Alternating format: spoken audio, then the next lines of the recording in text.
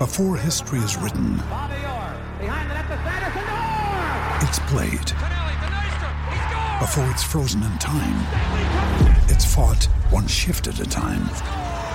Before it's etched in silver, it's carved in ice. What happens next will last forever. The Stanley Cup Final on ABC and ESPN Plus begins Saturday. Another day is here, and you're ready for it. What to wear? Check. Breakfast, lunch, and dinner? Check. Planning for what's next and how to save for it? That's where Bank of America can help. For your financial to-dos, Bank of America has experts ready to help get you closer to your goals. Get started at one of our local financial centers or 24/7 in our mobile banking app. Find a location near you at bankofamerica.com/talktous. What would you like the power to do? Mobile banking requires downloading the app and is only available for select devices. Message and data rates may apply. Bank of America N.A., member FDIC. Lions fans, it's time for the podcast you've been waiting for. The show where Kool-Aid runs blue, faces turn red, and rose-colored glasses never go out of style. This is the Detroit Lions Podcast. Welcome to the Daily DLP. Today I'm coming off a bunch of plane rides and a wedding, so of course I have a cold. I'm still taking you on a trip around the division. The Bears won a game. Again. Even when they were at their worst and I was making fun of them incessantly for it, I did say the team should be better than they were at the beginning of the year. And it's taken them some time, but they've proven to be a little bit better than they had previously looked. This week they beat a Brian Hoyer-led Raiders team 30-12.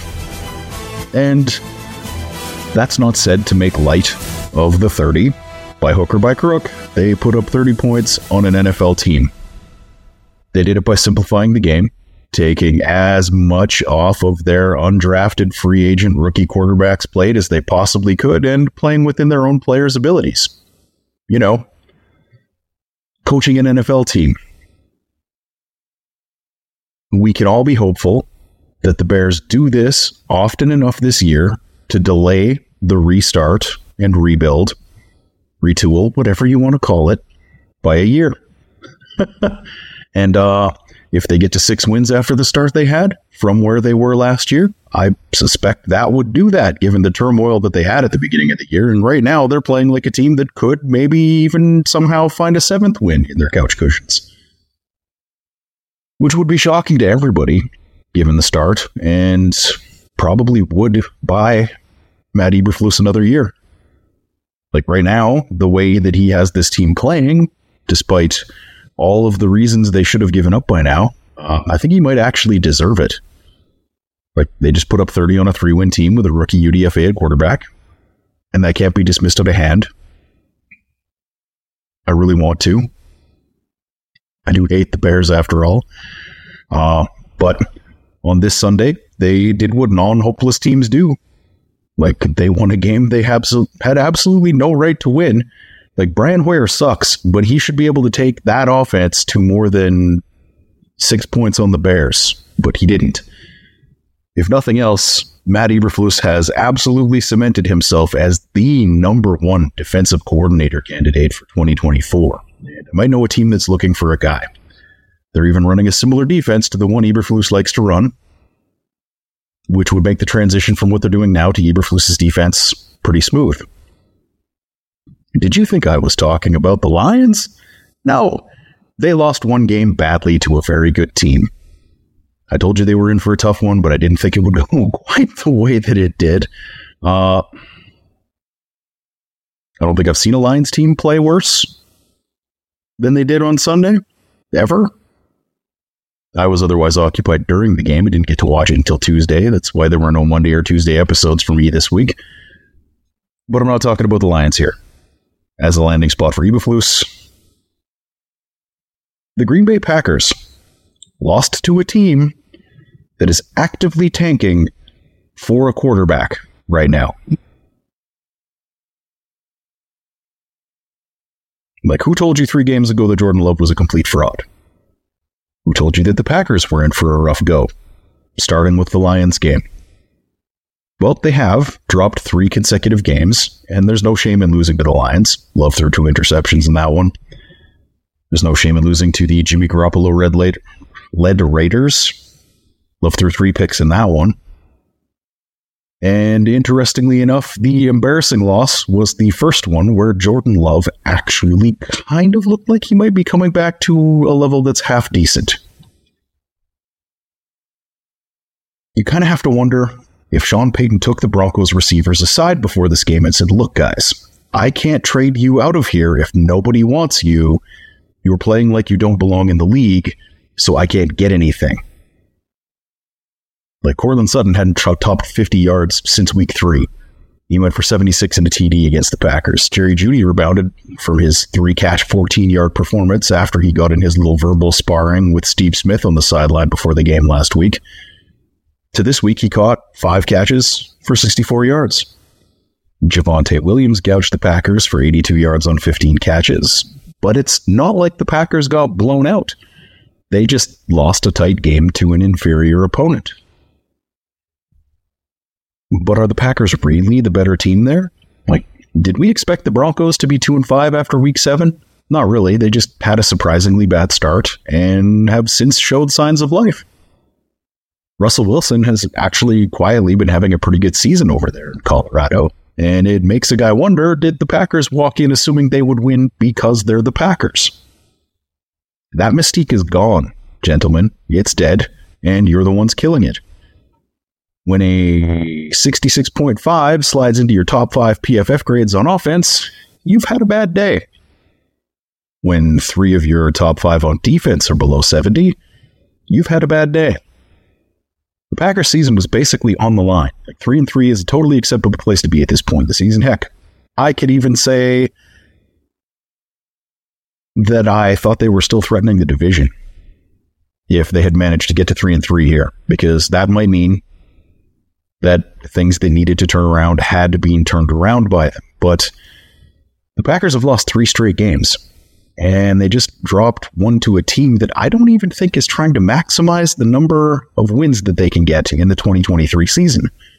Like, Jordan Love closed out the game in crunch time with the game on the line with one of his patented air punts that I have been talking about all season, and the Broncos secondary made him pay for that mistake. But it was still his best performance since week 3. Things are not going well in Green Bay right now. So let's get to the second best team in the NFC North. The Vikings beat the 49ers. So is that an any given Sunday thing or something more? Yes. I said even when the Vikings were lining up to battle another winless team in week 4, that they were the second best team in the division. They had just kind of been snake bit a little bit with a turnover rate that was not sustainable, was not going to last through the season. And the Vikings have slowed that record turnover rate to just not great. That's been enough. Since starting 0-3, they have gone 3-1. So hot right now. Well, the Packers have fallen off. The Vikings have been surging, honestly. Like, they're still a game under 500, and they're 2 back from the Lions in the division lead.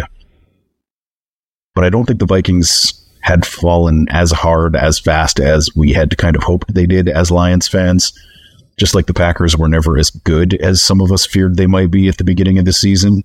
Like, Jordan Addison showed us a skill set that got Kenny Pickett drafted in round 1, and then seems to have helped Caleb Williams look like a generational QB in waiting last year after a transfer to USC. He's looked really human in the past few weeks, for those of you who don't really follow college football prospects outside of the NFL draft season. But back to Addison. He caught 7 catches for 123 yards and a pair of touchdowns. So if you can't have Justin Jefferson on the field, apparently Jordan Addison is not a bad substitute. He's leading all rookies with 6 touchdown catches to this point in the year, and as a Lions fan, you really hate to see that. Like, hate it because it ties the NFL record for a receiver in the first 7 games of their career. And the 2 players that he's tied with are Randy Moss and Jamar Chase. you legitimately just despise seeing that as a Lions fan. That's awful. That's sad, to put it bluntly, for us. Kirk Cousins went 35 for 45 for 378 yards and 2 TDs with 1 interception. The Vikings leaned on Cam Akers more than they leaned on Alexander Mattison in the run game, but Mattison had the higher yards per carry. It could be that a reduced workload made for a better performance out of Mattison. We'll see how that goes going forward. He was almost 2 yards per carry higher than Cam Akers. TJ Hawkinson did what he does, getting 11 catches for 86 yards, so 7.8 yards per catch. Not great. And Cousins, other than that, kind of sprayed the ball all over the field. There were a couple guys with 5 receptions and a whole bunch of people with 1 or 2. Against the vaunted 49ers offense, the Vikings limited Christian McCaffrey to 45 yards on 15 carries.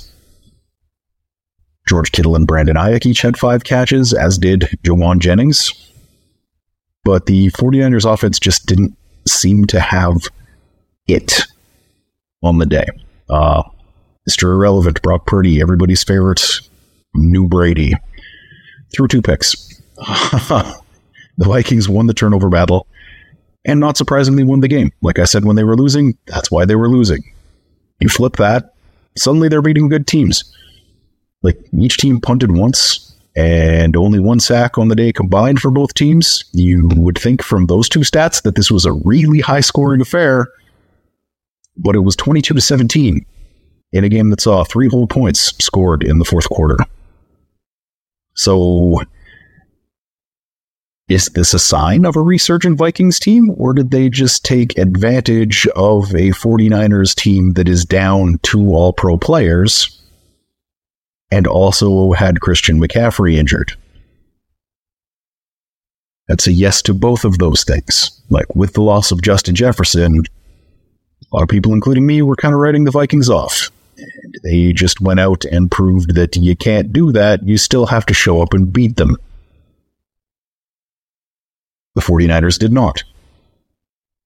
There are no asterisks in football. The Vikings beat the 49ers and grabbed second place in the NFC North. And I was originally going to just briefly hit on the Lions game during this, because I missed the last 2 days, and then move on to the Raiders previews tomorrow. But unless this cold gets a lot worse and I can't do it, I'm changing the script, and I'm going to look at the Lions game tomorrow. Because like I said, I didn't get to watch it live.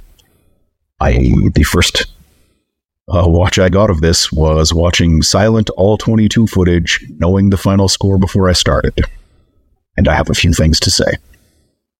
See you tomorrow. Let's bring it here together. Let's go. Let's go, baby. Lions on 3. 1, 2,